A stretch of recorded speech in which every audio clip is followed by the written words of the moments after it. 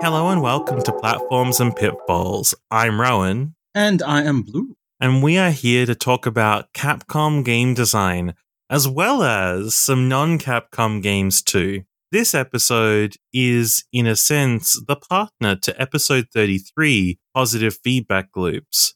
So rather than looking at systems that snowball advantage or disadvantage, we're looking towards negative feedback loops. So where systems tend to bring things back towards the center, more or less. This is possibly more sensibly named to people, or rather, I should say, more instinctually understood, because a positive feedback loop, if you don't remember or if you haven't listened to the previous episode, is also an effect when you do poorly and are continually punished. And that sounds like a negative thing, but that's positive feedback, right? When you do poorly, you are punished. In this case, do well, get punished, do poorly, get rewarded, as a very rough summary. It's a very rough summary, but it's very important in games sometimes to have these systems, especially in, as we've got in a few of our examples, games that are competitive but trying to be somewhat lighthearted. And so these sort of systems can bring a sense of fairness to a game rather than going too far in the opposite direction, where people who win have just already won and there's a lot of game to play without any meaning for some players. This is a very interesting topic, right? Because if a game is competitive, you want to allow people to feel as if their decisions matter throughout the game, but these systems have to be lenient enough that you can't just overturn someone who was winning at the very last moment consistently. Yeah, you never want the winning move to be to lose. Until it's time to win. Yeah, that's right. That's a much better way to phrase it. So I don't think every game we're going to talk about today does this balance perfectly, but I think that will go to show how complicated this balance is. This is actually honestly one of the hardest things to consider in a game, with how well players can bring victory back from the brink of defeat, while also making actions and decisions feel meaningful throughout the length of the game. These are going to be two of the things that are at odds here. And our first game is perhaps, to many people, one of the more famous examples of this mechanic in action.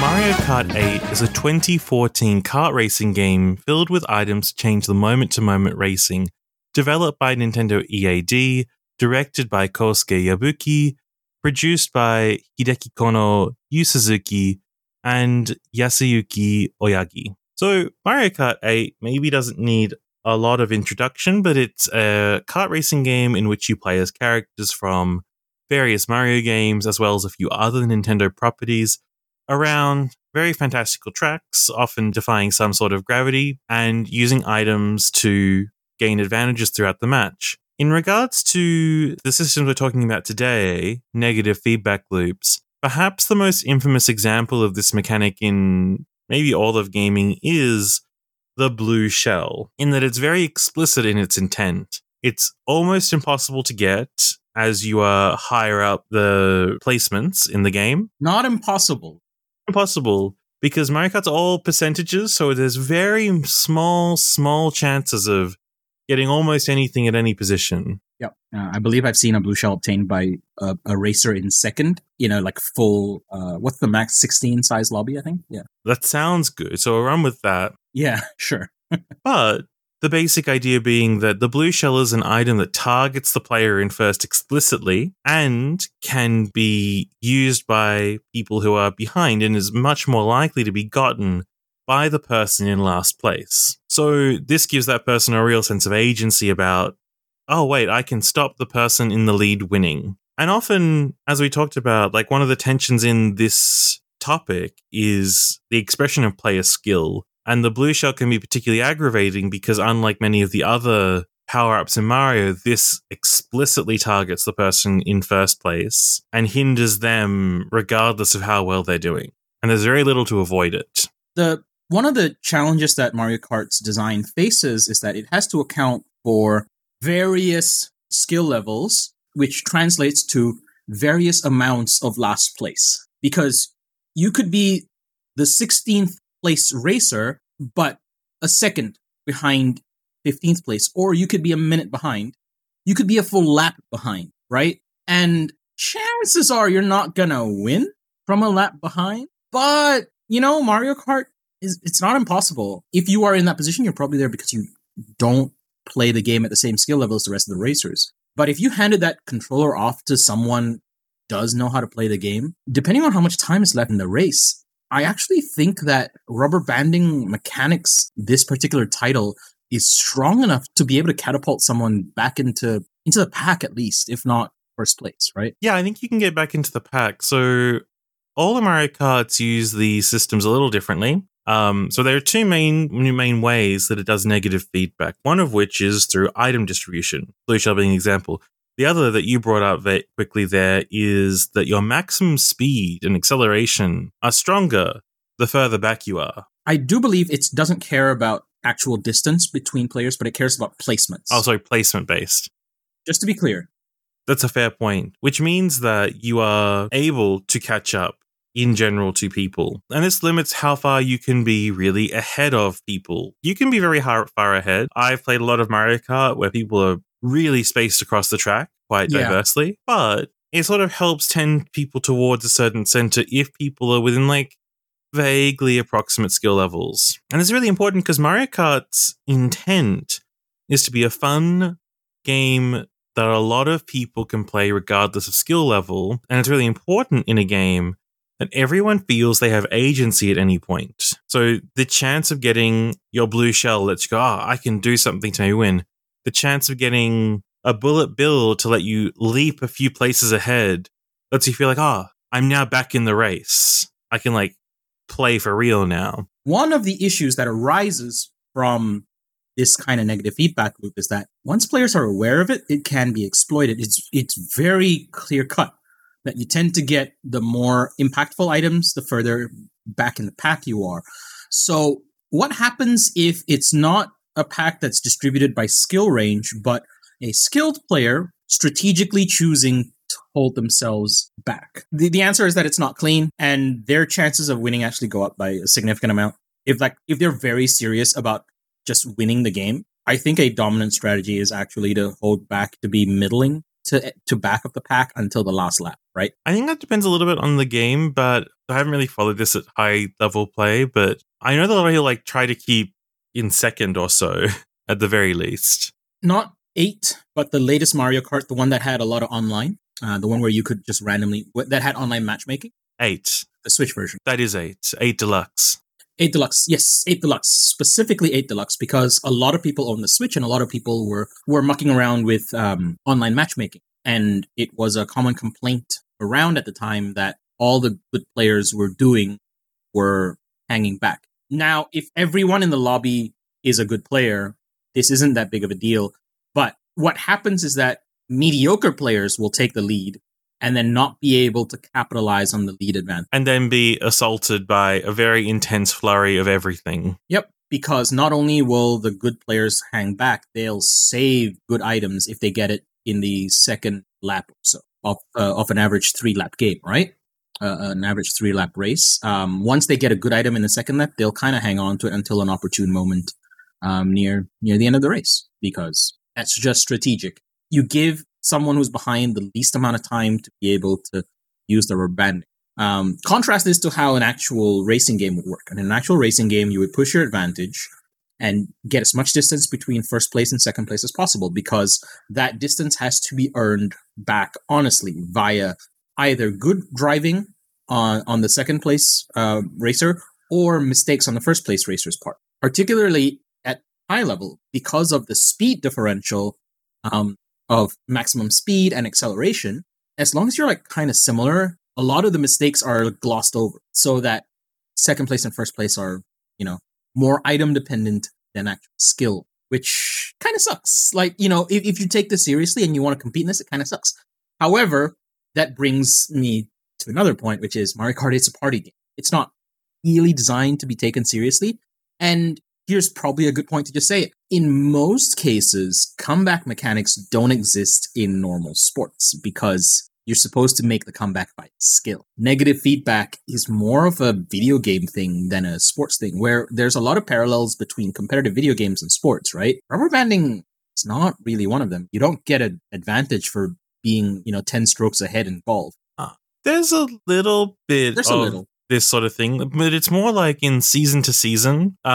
Teams that do poorly have, like, this is me pushing my sports knowledge, have like better picks or more picks or advantageous picks. I don't know what language to use.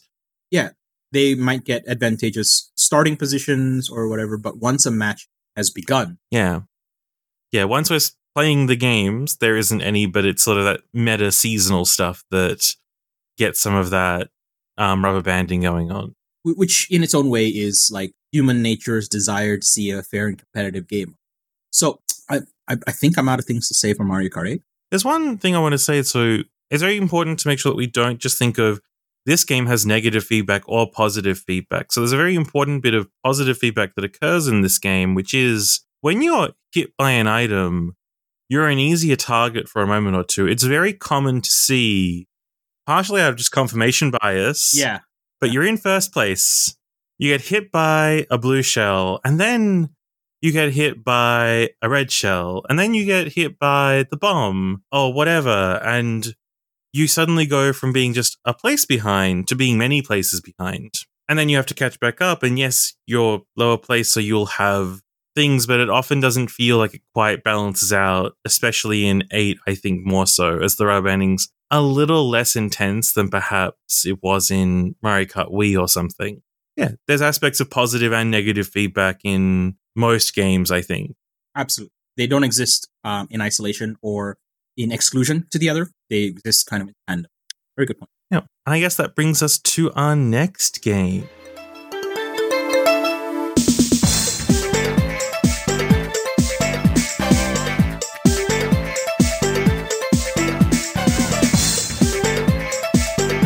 Super Puzzle Fighter 2 Turbo is a 1996 battle puzzle game developed by Capcom, produced by Noritaka Funamizu and Takashi Sado, designed by Naoto Ota and Katsuhiro Eguchi. So, Puzzle Fighter, which is how I'm going to refer to this game from here on out, is a puzzle game much in the same vein as something like Puyo Puyo, or columns where you drop blocks on your field, match blocks of a similar color, and in a multiplayer context, send wasted space effectively to your opponent's battlefield. One of the main differences to this game compared to other color block puzzle games is that rather than just when you put 4 of a kind together, they vanish, you have to use special fuses to set them off, so special colored blocks. I think the game calls them attack gems.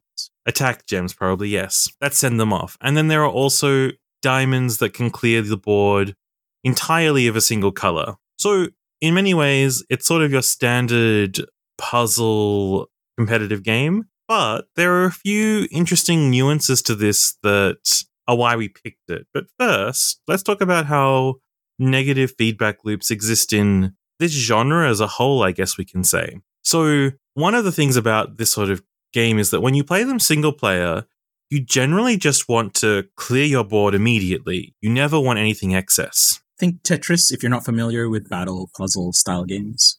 And then, when you add in a second player, you generally have these systems encouraging making combos or making very large things, which generally necessitates a board filled with content, filled with, like, gems or puyos or whatever the game's terms are, which means that a screen that has the power to win the game is also often only a few steps away from death itself. If you want to make a massive, powerful combo that can kill off your opponent, you have to have a lot of stuff on your board to let you do that. Might be worth saying here that you lose if you fill your board up. So you've got usually objects you're dropping onto your field, your board, which is usually taller than it is wide.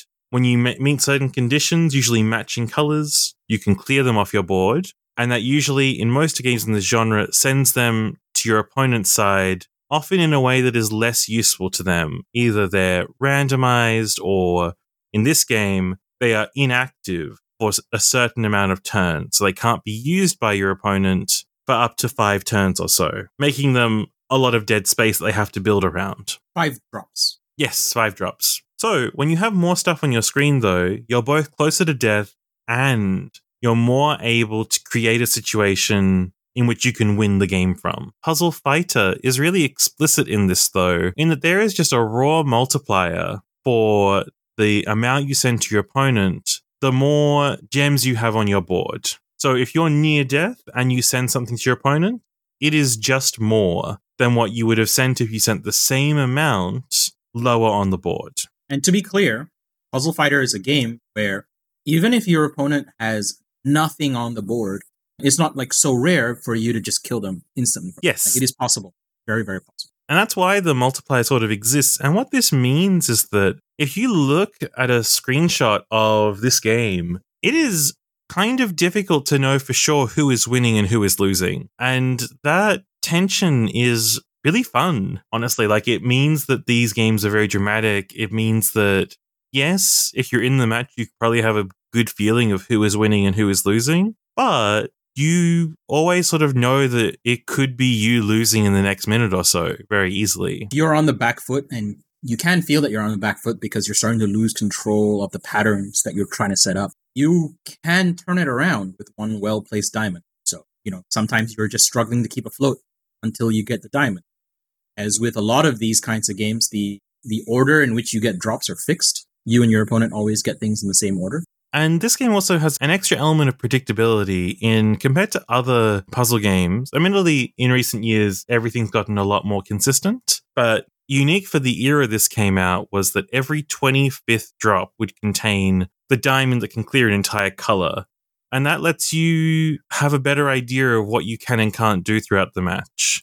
How easily you can fix mistakes that you've made now to clean up later, which actually minimizes one of the common positive feedback loops that are in puzzle games, which are if you set up your colored gems badly at the start of a match, fixing that is really, really difficult. Trying to dig, which is, trying to get lower on your board, is often quite hard for an inexperienced player to do. But if diamonds are consistent, as long as you can hold out for it, you can at least target one of your problem colors on the bottom. And as if you know that it's every 25, you can sort of rush to a diamond, try and solve a problem that doesn't seem to be getting solved without it. You might cause more problems for yourself, but as a beginner player, it sort of is another feature that helps just minimize the massive skill gaps that can be really strong in these sorts of games.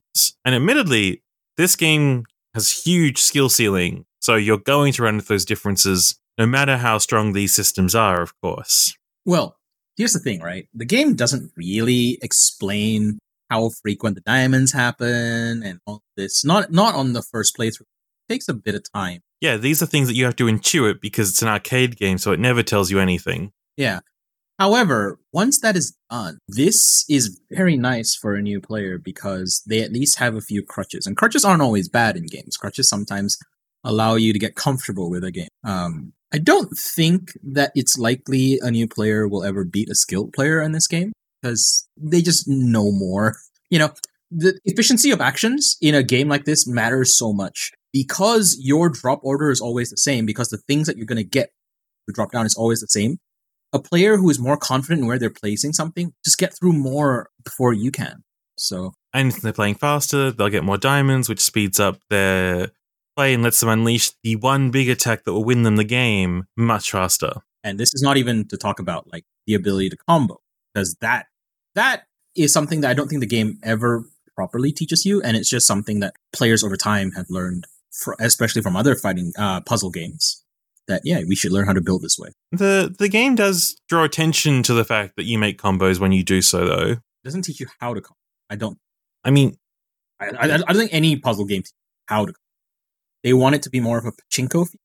Sometimes it happens. Yeah, I think that's what a lot of things go for, especially in the single-player puzzles. And then since battle puzzlers have evolved from that, they've sort of maintained that mystique. At any rate, the very, very root concept for this is, as you get closer to death, you will have more fuel to throw at your opponent if you can like find the right spot to use it. We are glossing over characters, which do matter in this game, but just know, relating to the negative feedback, if you can hold off and get a big board that you want to send all at once, one of the things is that this game graphically shows you your gems are combining. If you get a 4x4, 3x3, etc.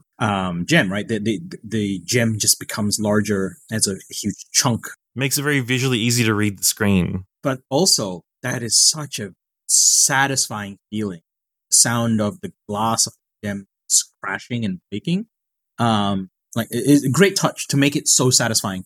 Do it so that this thing that is maybe not super intuitive, because you have to risk your own health in the game, get there, feels good. And doing combos as well, which like sacrificing, your resource to build them up and risk more death by having more things set up but not going. It's a lot of good glass like shattering sounds that feel super satisfying when you like hear multiple things go off at the same time and so on. It's a great amount of game feel that helps sell like the value of doing the thing that seems dangerous to new players, which is something that puzzle games I think struggle really hard with, that how to make doing the good kind of play feel as satisfying as just the satisfaction of having a clean board. But I think we're delving a bit off the topic, and I think we've covered negative feedback for this game in particular. And with that, let's move on to our next Capcom game.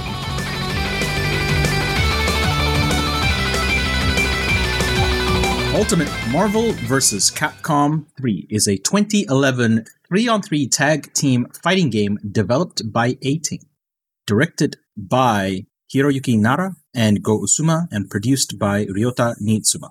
So the Marvel vs. Capcom series is a tag fighter in that there are 2 players, and each player controls a team of fighters. In this game, control 3 characters, and the goal is very simple. Just deplete the life bar of the opposing player. All of their life bars. So there's 3 characters. Does that cover the basics, you reckon? Yeah, that covers the basics. I don't think we need to get too into the specifics, other than while you're fighting what would otherwise be a relatively typical, if frenetic, sort of Street Fighter-like fighting game, you can call in your additional characters to do short moves and like extend your options.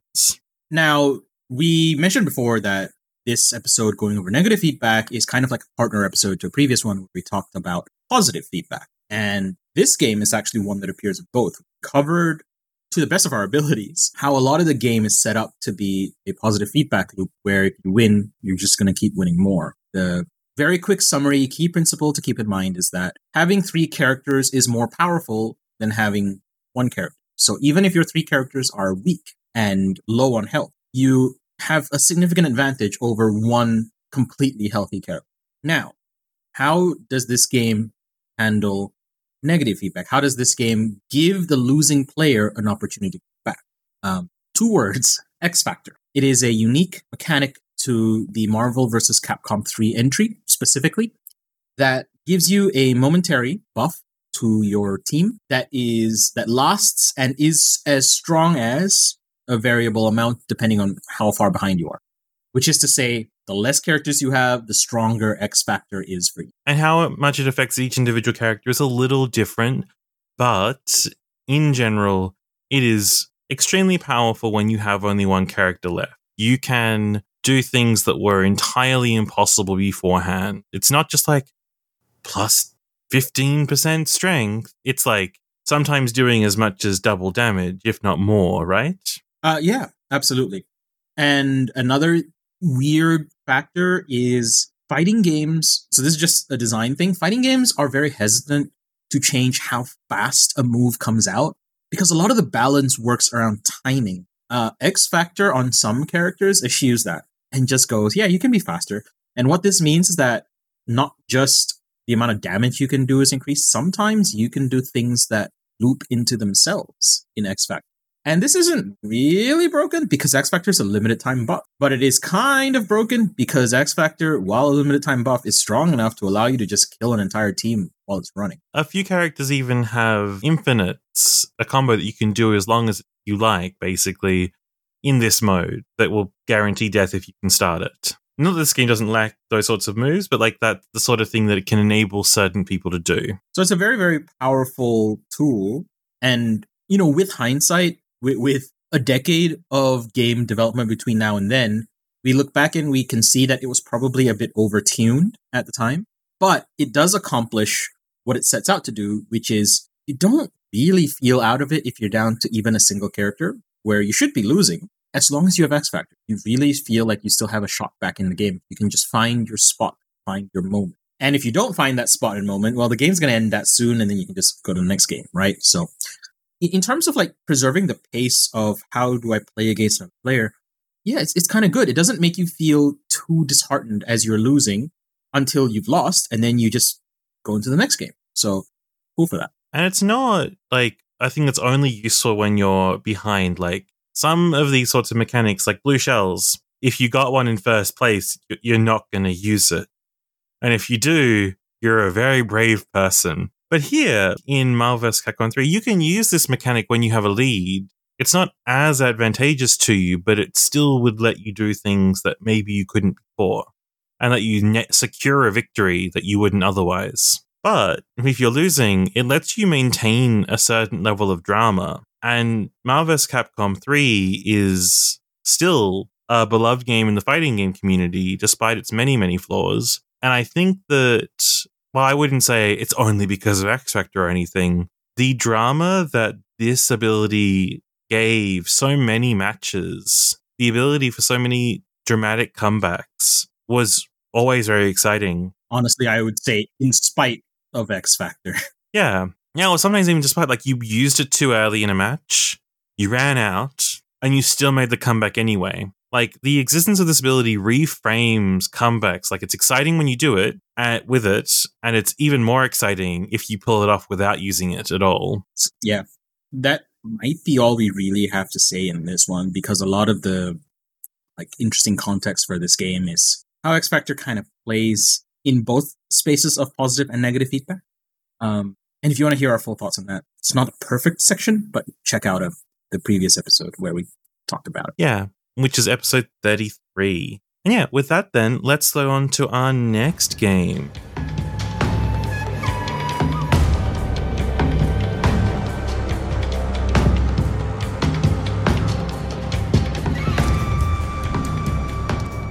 Curse of the Dead Gods is a 2021 Rogue adjacent game developed by Pastec Games and designed by, I apologize if I mangle your name, Adrian Crochet. 2 to 3 minutes to talk about this. Let's see. It is a roguelite-ish, rogue adjacent game-ish, in that you make a run and you're not really expected to make it to the end, especially on your first run, right?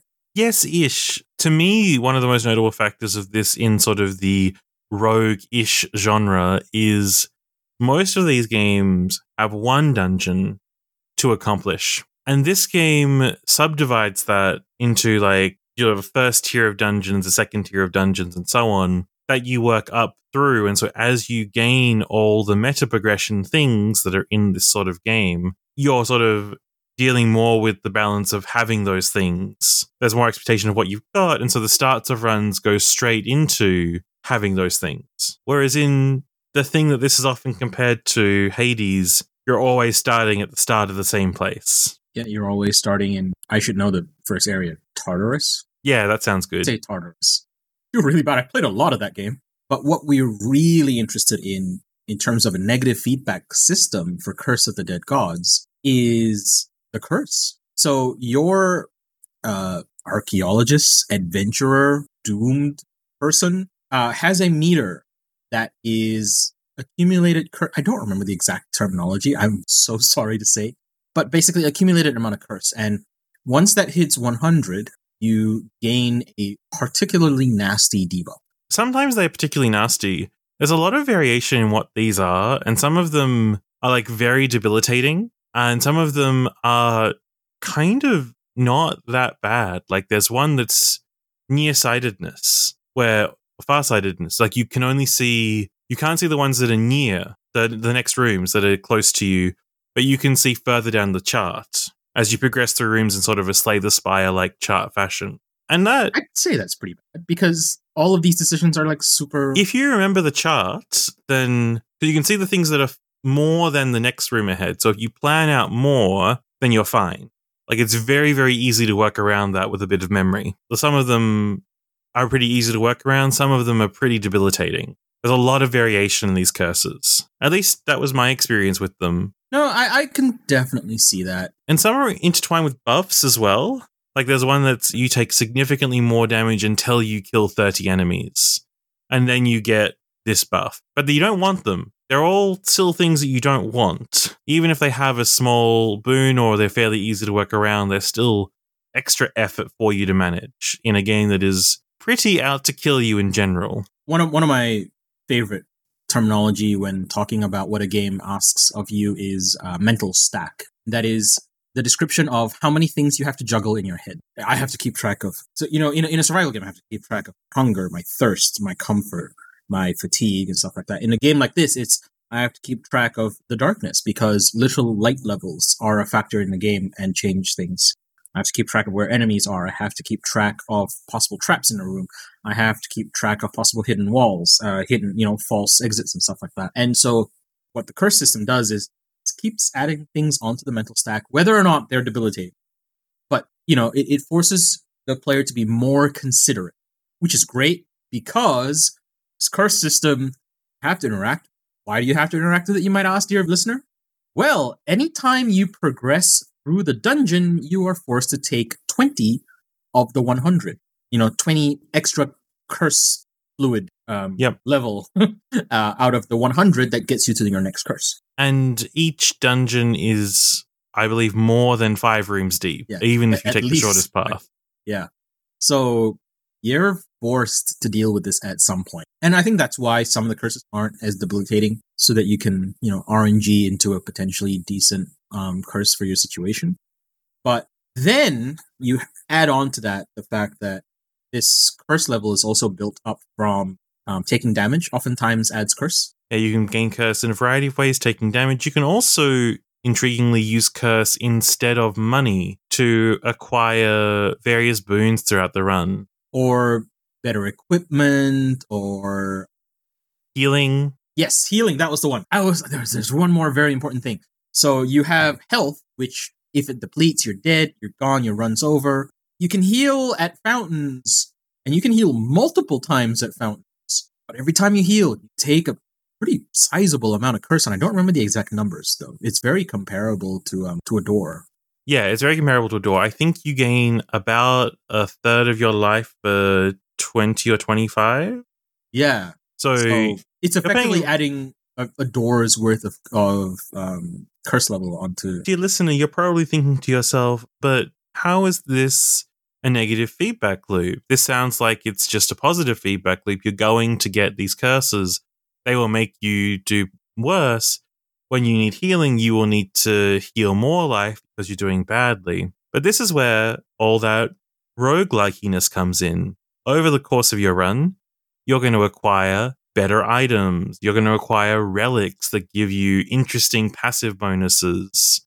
You're going to acquire all these things that are increasing your power while at the same time taking on these curses. And sometimes you might literally buy something with the curse points that will throw you the next curse, but also give you something that will hopefully be worth that curse. So it's a negative feedback loop in that you can choose to make the decision to win more and then be punished for it. And I think I really like the explicitness in the system of you can just go, no, that'll help my build way too much that I'm going to chance whatever this curse is, even if it could. And here's the thing, depending on what you're going for, you can actually debilitate yourself completely if you get if you roll the wrong thing on the curse table, that it may not have been worth it. And yeah, that's the fun part. In one of my very first runs, I gained a bunch of things that were tied to gold. Mm-hmm. And then I gained a curse that stopped me picking up gold. And whenever I did pick up gold, it would replace it with a small amount of life gain, I think it was. Which meant that all the things I had built up that all required collecting gold to trigger didn't happen.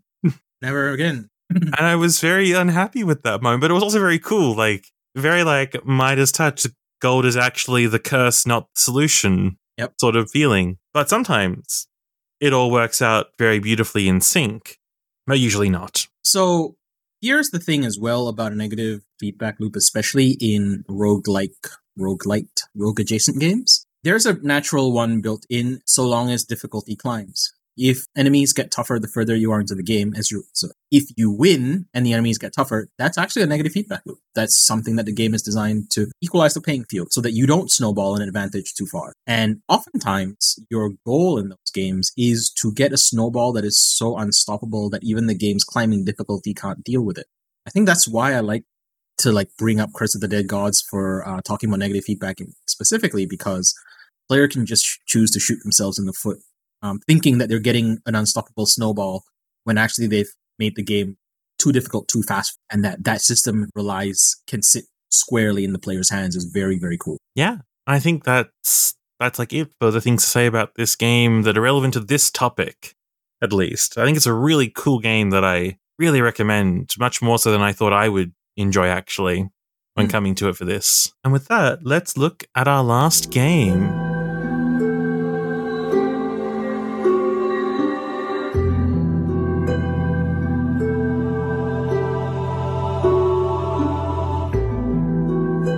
Resident Evil 4 is a 2005 third-person shooter developed by Capcom. It was directed by Shinji Mikami, produced by Hiroyuki Kobayashi, and designed by Hiroshi Shibata, Koji Kakae, and Shigenori Ishikawa. So this is an interesting one. We've actually talked about this game in a previous Platforms and Pitfalls episode titled Flexible Difficulty. And interestingly, we're actually going to rehash a lot of the same ground, because part of flexible difficulty is, negative feedback and how that affects it. What we didn't do in that episode is describe the game very well at all. So this game, in Resident Evil 4, you play as Leon Kennedy from is it over the shoulder? Yeah, it's an over-the-shoulder third-person perspective that, compared to how we in modern sense think about this genre, is relatively heavy to control, I guess you could say. So you don't just aim with the right stick at any point. You have to go into an aiming mode to start aiming with the left stick. It's a stance, okay? You have to set your feet and then pull the gun up, okay? Which gives it a very distinct rhythm to a lot of third-person shooters, both of the era and today, that I think makes it honestly really compelling in a sense to play, and it feels very apart from what we experience in this genre. Once you set yourself up to expect, because if you're expecting a responsive third-person shooter that's jumping around, shooting, jumping over cover, ducking, this is not that. This is just not that game. But what is interesting that it's really particularly worth talking about in terms of negative feedback is that quite hidden, as in people were surprised to find this out years after the game had been out for a while, is that there's a flexible difficulty system in the game, not unlike what Left 4 Dead touts as its AI director, that attempts to make the game easier or harder depending on how you are performing. And it's very impressive that it's so subtle. It is something that many players will play through the game not noticing at all. There are a few spots that if you fail too much or succeed too much with it, you might be able to spot the difference very clearly. But usually it's very hard to change the system so much in a single area that those jarring moments are really visible to you. But the general gist of it is that you pick your default difficulty at the start of the game, and that caps the upper and lower bounds of the difficulty, basically, with normal being able to cover the whole spectrum from 1 to 10, easy capping out at 6, and pro being stuck at the hardest, 10. So you can opt if you just want the hardest challenge and never want the game to let up on you. You can commit to that if you really so choose. But what's cool is the things that it adjusts for this difficulty so that it feels subtle. It's things like item drops. It's things like enemy aggression. And it's only at a few set points that the layouts or the positioning, I should say, of enemies will really change. So even if you're playing through it and you experience one of those big changes, if you're not paying a lot of attention to it, you might not even notice that it happened. Which is pretty good. A lot of systems can be described as successful if, when it functions, players don't notice it, right? So this is really, really good. And I want to not understate how important items are in a Resident Evil game because it has this like pedigree of survival in its DNA. So measuring out and your items, your resources is very important. And while Resident Evil 4 is a much more fast-paced and loose game as compared to its predecessors, it still cares about you running out of ammo or running out of healing items here and there. But it also wants you to succeed. So I'm very bad at games that want me to aim well. And so when I play a game like this that has limited resources, I am a bit anxious about overspending them. But when I played this, and I've always played this knowing this system exists admittedly, which changes my experience of it quite a lot compared to the intended experience. But when I've played this, even without thinking about that, I generally had enough, even if I wasted a lot. Because one of the factors in this game's difficulty management is missed shots. Missed shots are actually weigh really strongly in bringing you down the ranks. And missing with things that should be very easy to hit with, like grenades, are a huge deduction in difficulty. The game looks at what you did and they just kind of squint and then they hide a grenade in your path later on because you missed. Is basically what happens, and it's really cool, especially when you contrast with the other games we've talked about, because this is a negative feedback that's like very deliberately trying to rubber band you in both ways. It wants a specific tense experience for everyone. And it is doing its best through watching you play to give everyone this tense experience that nearly kills you, that pushes you to nearly having nothing, but never actually gives you nothing, gets you to nothing. I think that as I was playing, I didn't play a huge amount of this game, but as I played through this game, I felt like the game wanted every encounter to end with you having more than about one magazine, relative to your weapon of ammo. That's where the game felt like it was doing its best, right? Where you feel like, oh, I was so close to just being out of resources for this fight, Yeah, especially the boss fight. But it's, very satisfying when you have those few moments where like, oh, I have so much stuff. And then you do really well and the game starts giving you less. And you get back to that normalcy after just doing so well for a while. And yeah, this is a really important thing to add to this list, I think, because everything else that we've talked about is these very, 3 of them are multiplayer and thus limited to the length of the matches themselves. Curse of the Dead Gods, that is the name of that game. Yeah. That game is run-based. And so while the runs might be 10, 15, even 20 minutes longer than the multiplayer games, it's still not long. We're not managing this system over hours and hours. Whereas Resident Evil 4, while not a long game, falls into the category of long form single player game. It's many hours long. It is longer than a movie. And so maintaining the system over such a length of time is also just a really interesting difference. And doing this for narrative and thematic reasons to create a tone that suits the experience more so than just, we want to make sure this is fair for everyone. Yeah. Which is kind of what these systems usually are sort of intended for. This system doesn't exist to make Mario Kart oh, you might win this. It's there to make sure that, oh, you are bad at this game, but you still feel the pressure that a good player is supposed to feel as well. Negative feedback looks are a lot about drama, so I think it accomplishes what it sets out to do. I think it 100% accomplishes it. As someone who is anxious about aiming in these sorts of games, yeah, I was able to get the experience that I feel it wanted from me, even if a little bit was mitigated by knowing about it. Yeah, being able to peek behind the curtain, so to speak. Yeah. Do you have anything more to add there? I think I'm good. Yeah. Okay then, and with that, let's move on to our summaries.